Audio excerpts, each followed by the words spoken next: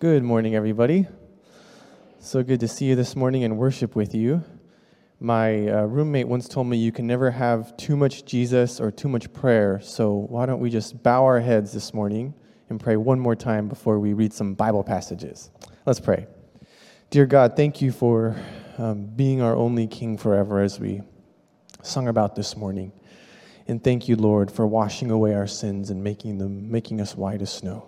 We came here this morning, Lord, so that we can just walk in that truth a little bit more, so that studying your word, we can relate to you just as such, as our wonderful God and King and our incredible, unbelievable Savior, who loves us, Lord, to the point of death. And so we ask that this morning your Holy Spirit would do just that, would transform us in little ways and in big ways, Lord, to be more like you, to walk in your love and grace. We pray this in Jesus' name. Amen.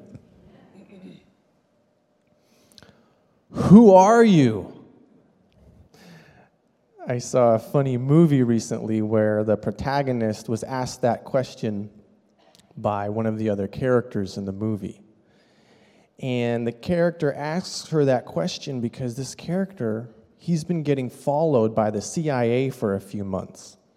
And he's kind of starting to pick up on the fact that someone might be following him. You know, he's like, that car behind me is there just a little too often, and I'm seeing people walking alongside me just a little too often, and so he kind of starts to go crazy, you know. He's like, am I being followed or something? So when he sits down next to this acquaintance of his in this comedy on a park bench, she just so happens to, by coincidence, say something that relates to his personal life that she wouldn't have normally known, but by coincidence, she does. And it's too much for the poor guy. He instantly assumes that she must be in league with these people who've been following him and studying his life. And so he jumps up off of the park bench and he looks at her and he screams, "Who are you?" And of course, it's funny because she's not with the CIA. She's just, an acquaintance of his. So she just looks at him and she's like, I'm just me. And he's not buying it, so he looks around, and sure enough, there's like one of the agents, like, oh, I see him right over here. And he just takes off running. He looks at her, he looks at the agent, he takes off running. So if you've been reading the book of Mark with us over the past few months, you know that people have been asking that same question about Jesus. People have been saying, who are you, Jesus? In Mark chapter 6, we read about some people saying, he's got to be John the Baptist. It's John the Baptist, back from the dead. Others were saying, no, it's not John the Baptist. It's Elijah. It's Elijah, that's who he is. And still others were saying, no, he's like one of the prophets of old. God sent us another prophet, finally. And so there seems to be this burning question in people's minds as Jesus goes about his life and ministry. Who is this Jesus? And we know, of course, that based on the Bible, that the answer we give to that question is very important. Who we believe in our hearts Jesus is, what we believe about his identity, determines our destiny. The Bible would say that your future, beginning now and going on forever, comes down to this critical question. Who is Jesus? And the answer that the Bible gives us is this. Jesus is King. He's the ruler, not just of the entire universe, but more specifically of your heart, if you are a follower of Jesus.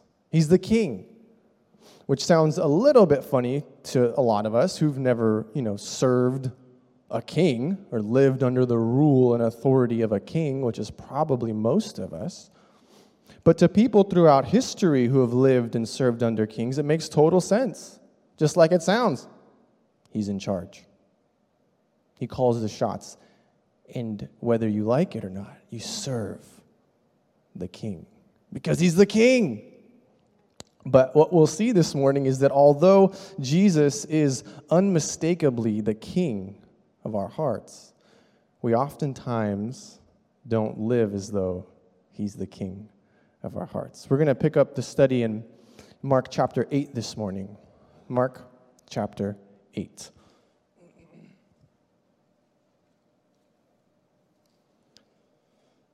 And we'll start reading in verse 27. And as we read here, see if you can pick up on the fact that Jesus is the king. It says this, starting in verse 27. Jesus and his disciples went on to the villages around Caesarea Philippi. On the way, he asked them, "Who do people say I am?" They replied, "Some say John the Baptist, others say Elijah, and still others, one of the prophets." "But what about you?" he asked. "Who do you say I am?" Peter answered, "You are the Messiah." Jesus warned them not to tell anyone about him. So Jesus is walking, traveling with his disciples, and he poses the question to them, "Who do people say I am?" And so they repeat what we already know as the audience, the masses have been saying about Jesus from chapter 6. They say, "Well, some say you're John the Baptist." We know Herod thought that. It says Herod thought after he executed John the Baptist and Jesus started doing these amazing things, Herod said, "This must be John the Baptist, back from the dead." Others think you're Elijah, and that was because the scripture said that Elijah would come just before the Messiah. Still others think you're like one of the prophets of old who God has sent to us. And then he makes it more personal. He says, "Okay, but what about you? Who do you say that I am?" They've been following him now for a couple of years. And if you're one of his disciples this morning, you might imagine that he turns the question to you this morning. Who do you say that I am? And the answer that Peter gives on behalf of the disciples is, well, you're the Messiah. And Jesus doesn't correct him. He doesn't say, no, I'm not the Messiah. He warns them not to tell anyone about him. Now, it's important to know that in Peter's mind, when he says Messiah, he's thinking king. You see, the average Jew living in the first century at this time was awaiting the arrival of a messianic king who, when he showed up, would immediately take his throne in Jerusalem and rule and reign forever over God's transformed nation of Israel. These are the old covenant promises that they were expecting regarding the arrival of this Messiah. When this king took his throne, it would mean the judgment of Israel's enemies. We read that in Joel. It would mean the return of the exiles. We read that in Micah. The renewal of the land itself in Israel. The rebuilding of the temple. The establishment of a new covenant. The outpouring of the Spirit and more. So you can see why when Peter says, "You're the Messiah," there must have been so much hope and expectation that this was indeed the king who would rule and reign and usher in this eternal new kingdom of God forever. Especially since they were his number one buds. That'd be a pretty good situation if your best friend is the king of the world forever. Now, their understanding of his messiahship wasn't wrong, but it was partial. Kind of like the story of the blind man who was healed that mirrors this account. They're right. He saw people who looked like trees. They see the truth of Jesus, but it's partial at this point. It's partial, as we'll see as we read through the passage. And one of the reasons it's partial is that while Jesus did come to be the king, he came in his first coming to rule from heaven over the hearts of his people. This is why when he stands before Herod at the end of John's gospel, not Herod, Pilate, before his execution, Pilate asks him point blank, "Are you the king of the Jews?" And he says, "You say that I'm the king of the Jews, and this is the reason that I came into the world." Yes. He says, "I'm the king of the Jews." But in that same conversation, he says, "My kingdom is not of this world." In other words, he knows that he will suffer and die, rise from the dead, and rule and reign from heaven over the hearts of his disciples, which begs the important question this morning. If we believe that Jesus is our King, do we live as though Jesus is our King who rules and reigns over our hearts? Do we search the Scriptures to see what he has commanded us about how to live in his spiritual kingdom? Do we spend time in communion with him through prayer to seek his will about the most important decisions of our lives? Do we get counsel from other believers who are filled with God's presence, who are the body of Christ on earth, to speak into our lives and help us determine the will of the King? Or do we say that Jesus is King and believe that he is King, Lord, that means master, but go on living as though we were king, as though we serve no master but ourselves? Meaning, are we not particularly interested in what he commands as right or wrong in Scripture, as the King and author of Scripture? Do we make important decisions in life just sort of based on how we feel and what we think is best? And do we neglect the counsel of his body, his people who are filled with his presence? Because after all, the truth is, we're king. We live life the way we want to live it, doing what we want to do, going where we want to go, saying what we want to say. I had lunch with one of my friends here from church the other day. We started talking about all the great reasons to leave California. Have you ever had this conversation? And, we just kind of started, and they just kept coming. We were like, if you leave California, the taxes are a lot lower in some of these other states, let me tell you. And then we said, well, yeah, and not to mention, when you get there, you can actually buy a house. I mean, the prices of real estate's a lot more affordable. Yeah, not to mention the crime rate isn't exactly skyrocketing in some of these places like it is around here. And, once we got going, we just kind of went on for a little while, just brainstorming all the reasons why it would make sense to leave California. And so finally, the pressure built, and I asked the obvious question. I was like, well, why don't you leave California?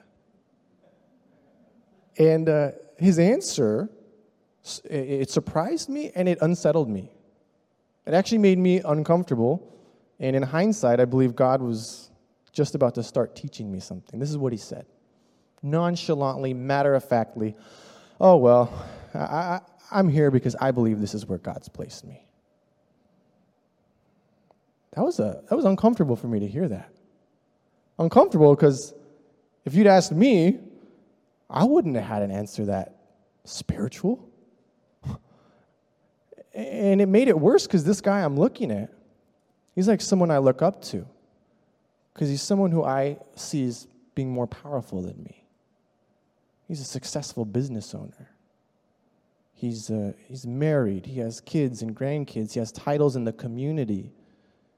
He's someone who has a lot of freedom to do what he wants. And yet when I asked him, well, why don't you leave California? This is in so many words because I'm not the boss. God is. And I think he put me here for a reason, and I'm trying to fulfill that purpose. And I don't know if this ever happened to you, but his little statement right there just stuck in my head. And it kept going around in my head like, I know there's something convicting and rebuking here that I'm supposed to learn from. And I think there was, because then I'm not really doing much with it. It's just bothering me. And this Christian song comes on when I'm listening to music. Let me read you the lyrics of this song that comes on after I've had this conversation, and it's playing in my head and bothering me. This is the song I hear on iTunes. Shuffle. It says, if you say it's wrong, then I'll say no. If you say release, I'm letting go. If you're in it with me, I'll begin. And when you say to jump, I'm diving in. If you say be still, then I will wait. If you say to trust, I will obey. I don't want to follow my own ways. I'm done chasing feelings. Spirit, lead me. I heard that song and I instantly thought of this guy I just had lunch with. And I was like, man, that seems like that's his attitude. That seems like that's his posture before the Lord. Is God, I just want to know what you ask of me. What's right? What's wrong? Where to go? Where to stay? And I'm content with that. And so I saw a connection, but it didn't really come home until I joined the Rooted group. Joined this Rooted group, and I've read the Rooted book a few times. But we get to chapter 2, and it's called something like How God Speaks to Us. And it just had some obvious stuff. It said God speaks to us through the Bible. It's His word in written form. It's our ultimate standard of objective truth. And He speaks to us through prayer. When we commune with Him and wait on Him, He leads us and guides us in prayer. And it said He speaks to us through His people who are filled with His presence and gifted to be the hands and feet of Jesus in our life. And in light of that conversation and that song, it hit me extra hard. And with our prayer experience, where we met for an hour to pray, and through our journal entries, I just sort of started asking Jesus what He wanted from me in a kind of fresh way. Like, okay, God, tell me what you want. What do you want me to repent of? Where do you want to lead me and guide me, teach me? And although I'm still a baby at this, don't ask me when this all happened, but life's a lot better, isn't it? When you don't play God. When you don't pretend like you're the king of your life when you're not.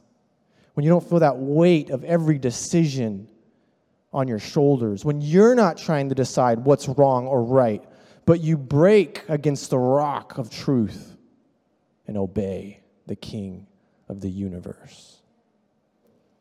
But thank God He's not just the King of the universe. Thank God He's not just the King of the universe, or we'd all be in trouble.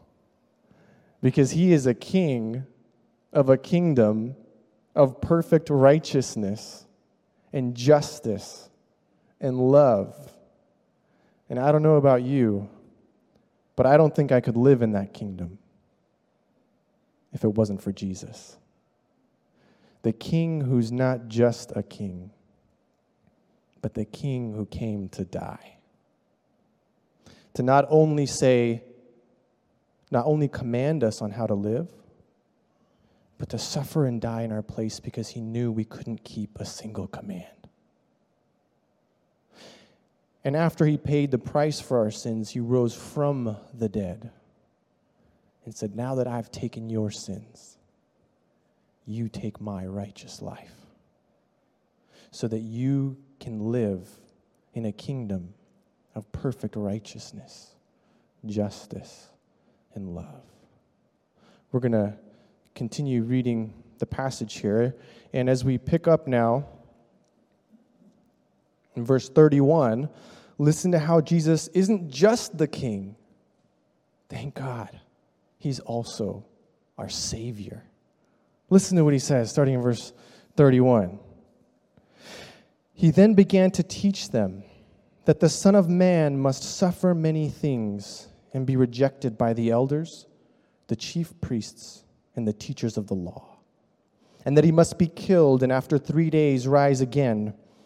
He spoke plainly about this, and Peter took him aside and began to rebuke him. But when Jesus turned and looked at his disciples, he rebuked Peter. "Get behind me, Satan," he said. "You do not have in mind the concerns of God, but merely human concerns." So Jesus confirms, yes, I'm the guy. I'm the Messiah, the king to end all kings. And then what does he do? In his very next breath, he says that the Son of Man must suffer and die. Talk about oxymoron, if that's the right word. The Son of Man, that's the king from Daniel chapter 7, who comes to rule and reign over an eternal kingdom that will never pass away. The Son of Man must suffer and die? Couldn't have been more confusing to the disciples, because that wasn't in the list of their expectations based on the old covenant. The Son of Man comes to rule and reign and make their life amazing, not to die. But they couldn't have guessed that the one who comes to rule and reign and make your life amazing does it by taking on himself everything that is broken and wrong and evil in the world. Not only does he come to pour out, to judge God's enemies as they were hoping, yes, but he came to be the one who God's wrath for his enemies would be poured out on. And this is so shocking to them, so not in the playbook, that Peter takes Jesus aside, wraps his arm around God himself and pulls him aside from the group. And he sets him straight. No, Jesus, I think you're mistaken. You're not dying, okay? We're not going to let that happen. But Jesus turns around and he sees the disciples looking, and he rebukes Peter. He calls him Satan, meaning that if you want Jesus to be your king, your God, who will make life wonderful and amazing for you, but you don't think you need him to be your Savior. You don't think you have to repent, acknowledge your sin, and turn away from it to receive the grace and forgiveness of Jesus. Well, then you have a satanic view of Jesus. Because Jesus will have no one in his kingdom if he doesn't make it possible through his sacrifice for sins, to wash away our sins and make us holy and righteous saints in his kingdom. And we don't have to wait until Jesus brings heaven to earth in its final form to begin living in this new kingdom. Even now, Jesus makes what is impossible with men possible with God through his righteous life that he's given to us. Jesus, the ultimate king of a perfect kingdom, says, you've heard it said, don't commit adultery. I tell you, if you even look at a woman with lust, you've committed adultery in your heart. Impossible.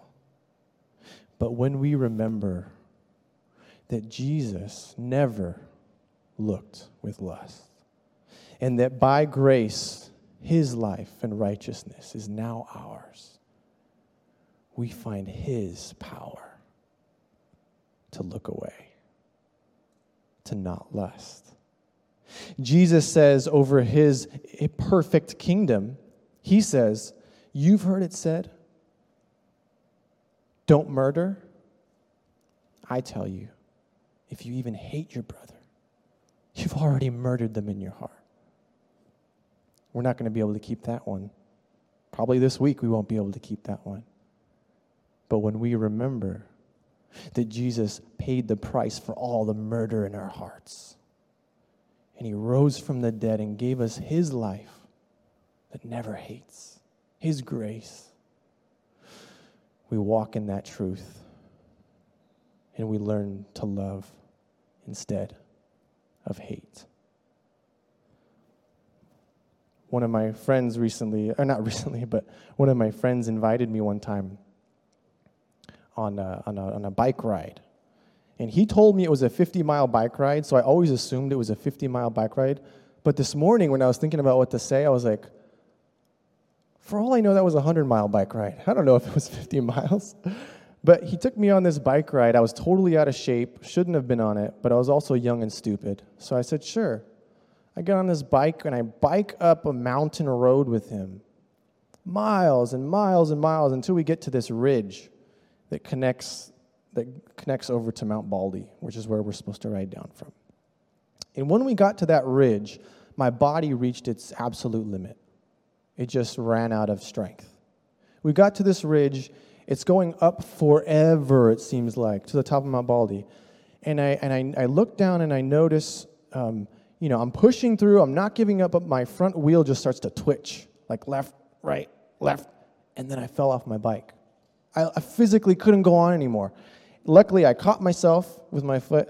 I climbed back on, and I start pedaling again. Moments later, my arms start to shake, my wheel starts to twitch, and I fall. I climb back on. It happens 3 or 4 times. I'm determined not to give up. But after 3 or 4 times of this happening, my friend who invited me on the ride, he slows down and he gets behind me on his bike, puts his hand on my lower back, and he says, "Don't worry, this is what the pros do." And he starts to push me up this mountain road. He's riding his bike, has his hand on my back, and pushes me to the top of Mount Baldy. Now, it's just an illustration, okay? It's not perfect. But Jesus invites us on this impossible journey of discipleship to the King of absolute justice, righteousness, holiness. But he also gives us his justice, righteousness, and holiness to travel with him on that journey. He gives us his power to live a life like him. And we don't do it perfectly. Not on this side of the final arrival of God's kingdom. But even in this spiritual kingdom that we're living in, we find his grace and his strength to follow him more and more. And when we falter and we fail, we remember the cross. And we receive the grace and the power to keep going. And so, as one of my friends once told me, ask yourself, am I living for salvation or from salvation? Am I trying to obey Jesus so that I can be good enough to earn a place in heaven? Or have I fallen on my knees at the feet of the Savior and received the free gift of forgiveness and salvation? And now do I strive to live up to that incredible calling? Do I live for salvation, which is impossible, or from salvation, which is possible because of the power and the grace of God that fuels that journey? It fuels it even when it's hard. Because as we've already kind of alluded to, following Jesus can be hard. It can be painful when, as the scriptures promise, you face persecution for following Jesus. It can be painful when you realize that it's a life of constant self-denial, of saying, I want to do this in my flesh really bad, but it's not what Jesus wants. That can be a process that's difficult, uncomfortable. Sometimes life itself just seems to fall apart. Maybe you get sick with an illness, and you're praying to your God of love, and you can't help but wonder exactly how he's loving when he's letting you pass through hell. But in all of these scenarios, where following Jesus isn't exactly a walk in the park, we keep following Jesus. Because Jesus isn't just the king. He isn't just the Savior. But he's the one who is absolutely worth suffering for, even to the point of death. That's what we're going to see in this next passage as we finish reading these verses here. And we'll start now in verse 34. Listen to Jesus' words in verse 34. It says this: Then he called the crowd to him, along with his disciples, and said, Whoever wants to be my disciple must deny themselves and take up their cross and follow me. For whoever wants to save their life will lose it. But whoever loses their life for me and for the gospel will save it. What good is it for someone to gain the whole world, yet forfeit their soul? Or what can anyone give in exchange for their soul? If anyone is ashamed of me and my words in this adulterous and sinful generation, the Son of Man will be ashamed of them when he comes in his Father's glory with the holy angels. And he said to them, Truly I tell you, some who are standing here will not taste death before they see the kingdom of God has come with power.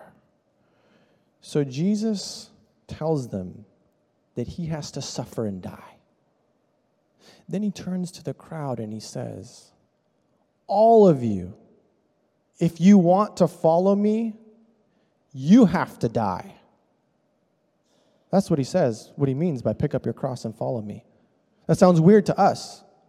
But in this day, 30,000 Jews in this time period were crucified. So, and when you're crucified, you pick up your cross. You have to. And you carry it to the place of your crucifixion. Then they nail you on the cross, and over the course of several days or more, you slowly die. And so Jesus says to his disciples, I'm going to die. And he says, if you want to follow me, you have to die too. Now, of course, he's speaking metaphorically on the one hand. He says you got to deny yourself.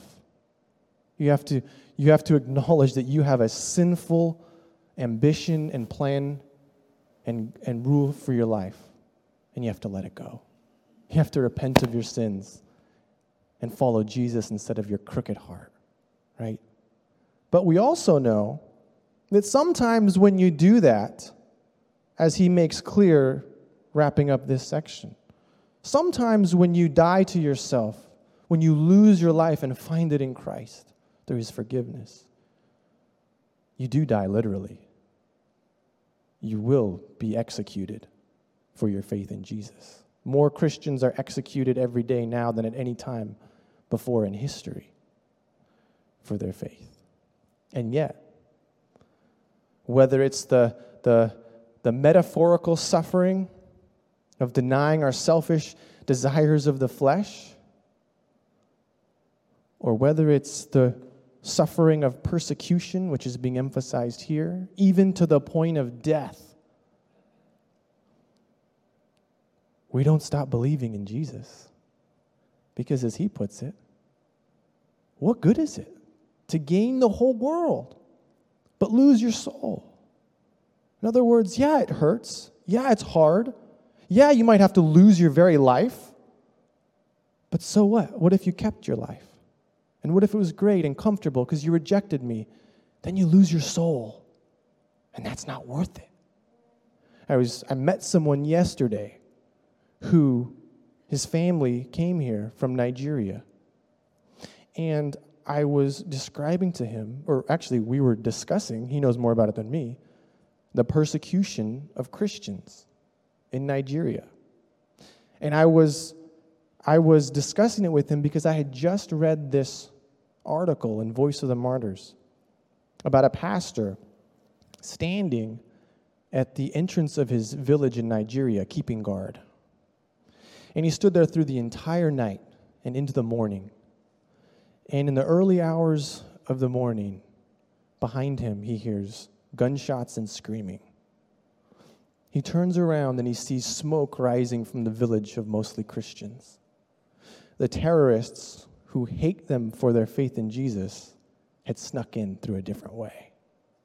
Inside the village, his wife was running for her life, holding their 3-year-old grandchild in her arms. As she ran, she witnessed a friend being murdered on the street.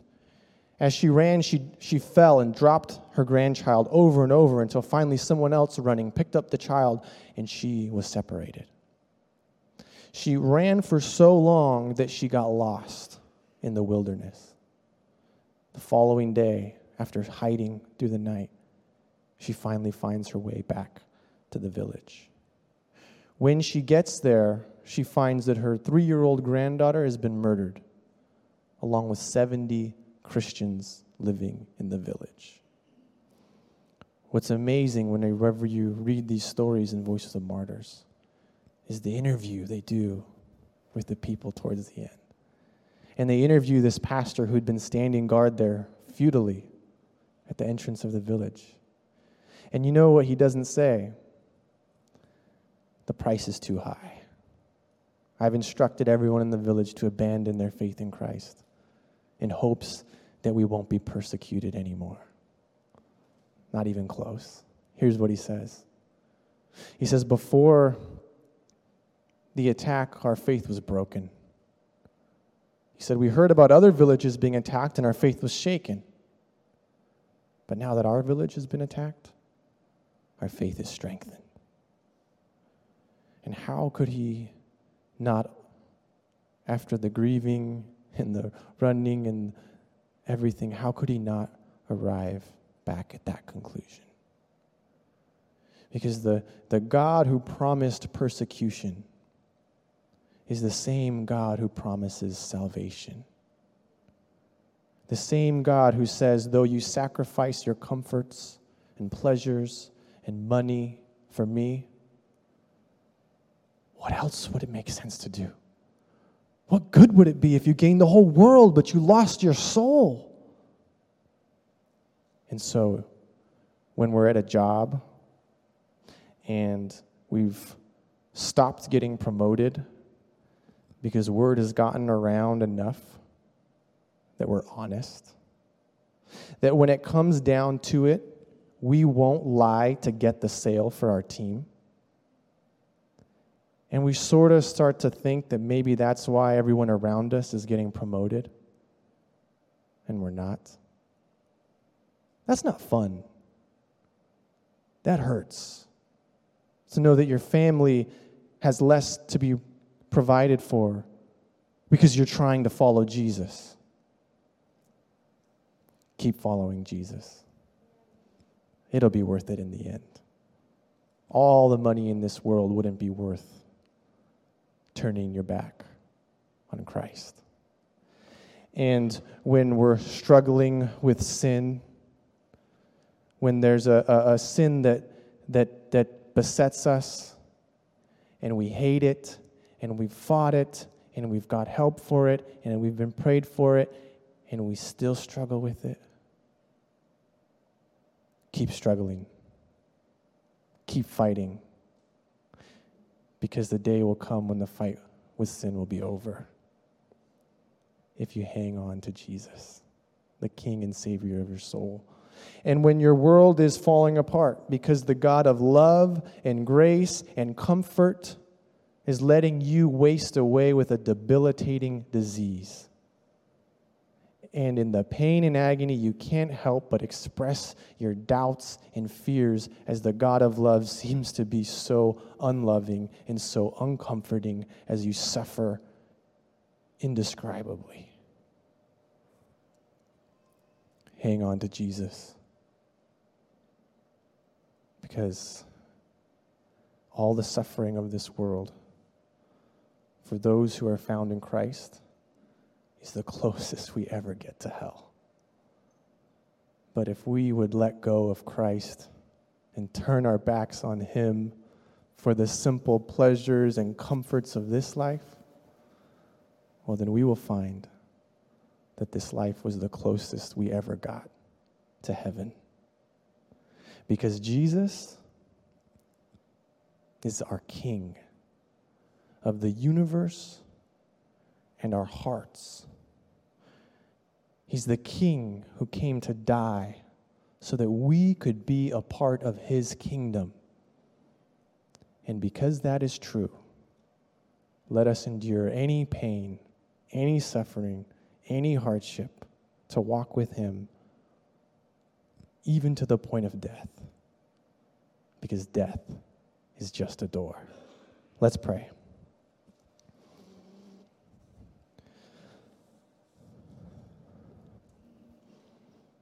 Dear God, we thank you for sweet humiliation, Lord. The sweet humiliation of telling us that, Lord, that we need you. God, it's sweet because when we humble ourselves and confess our sins, we find indescribable, permanent, life-changing grace and love.